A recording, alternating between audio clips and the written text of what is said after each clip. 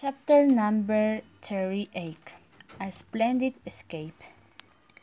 Tom designed a coat of arms for Jim to inscribe on the walls and leave his permanent mark on the prison cell.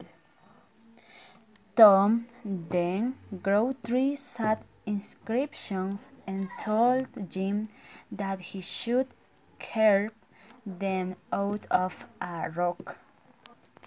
Huck and Tom went to find an old whetstone for Jim to use as a stone, but it was too heavy to carry, so they were forced to let him out of his prison and go help them.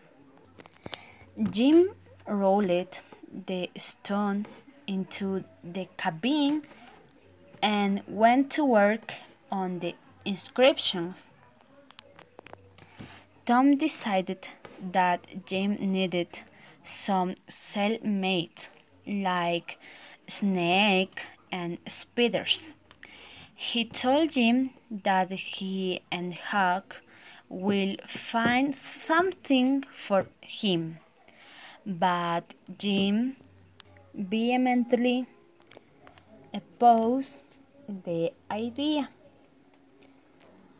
Tom tried to convince Jim to get a flower so that he could water it with his tears.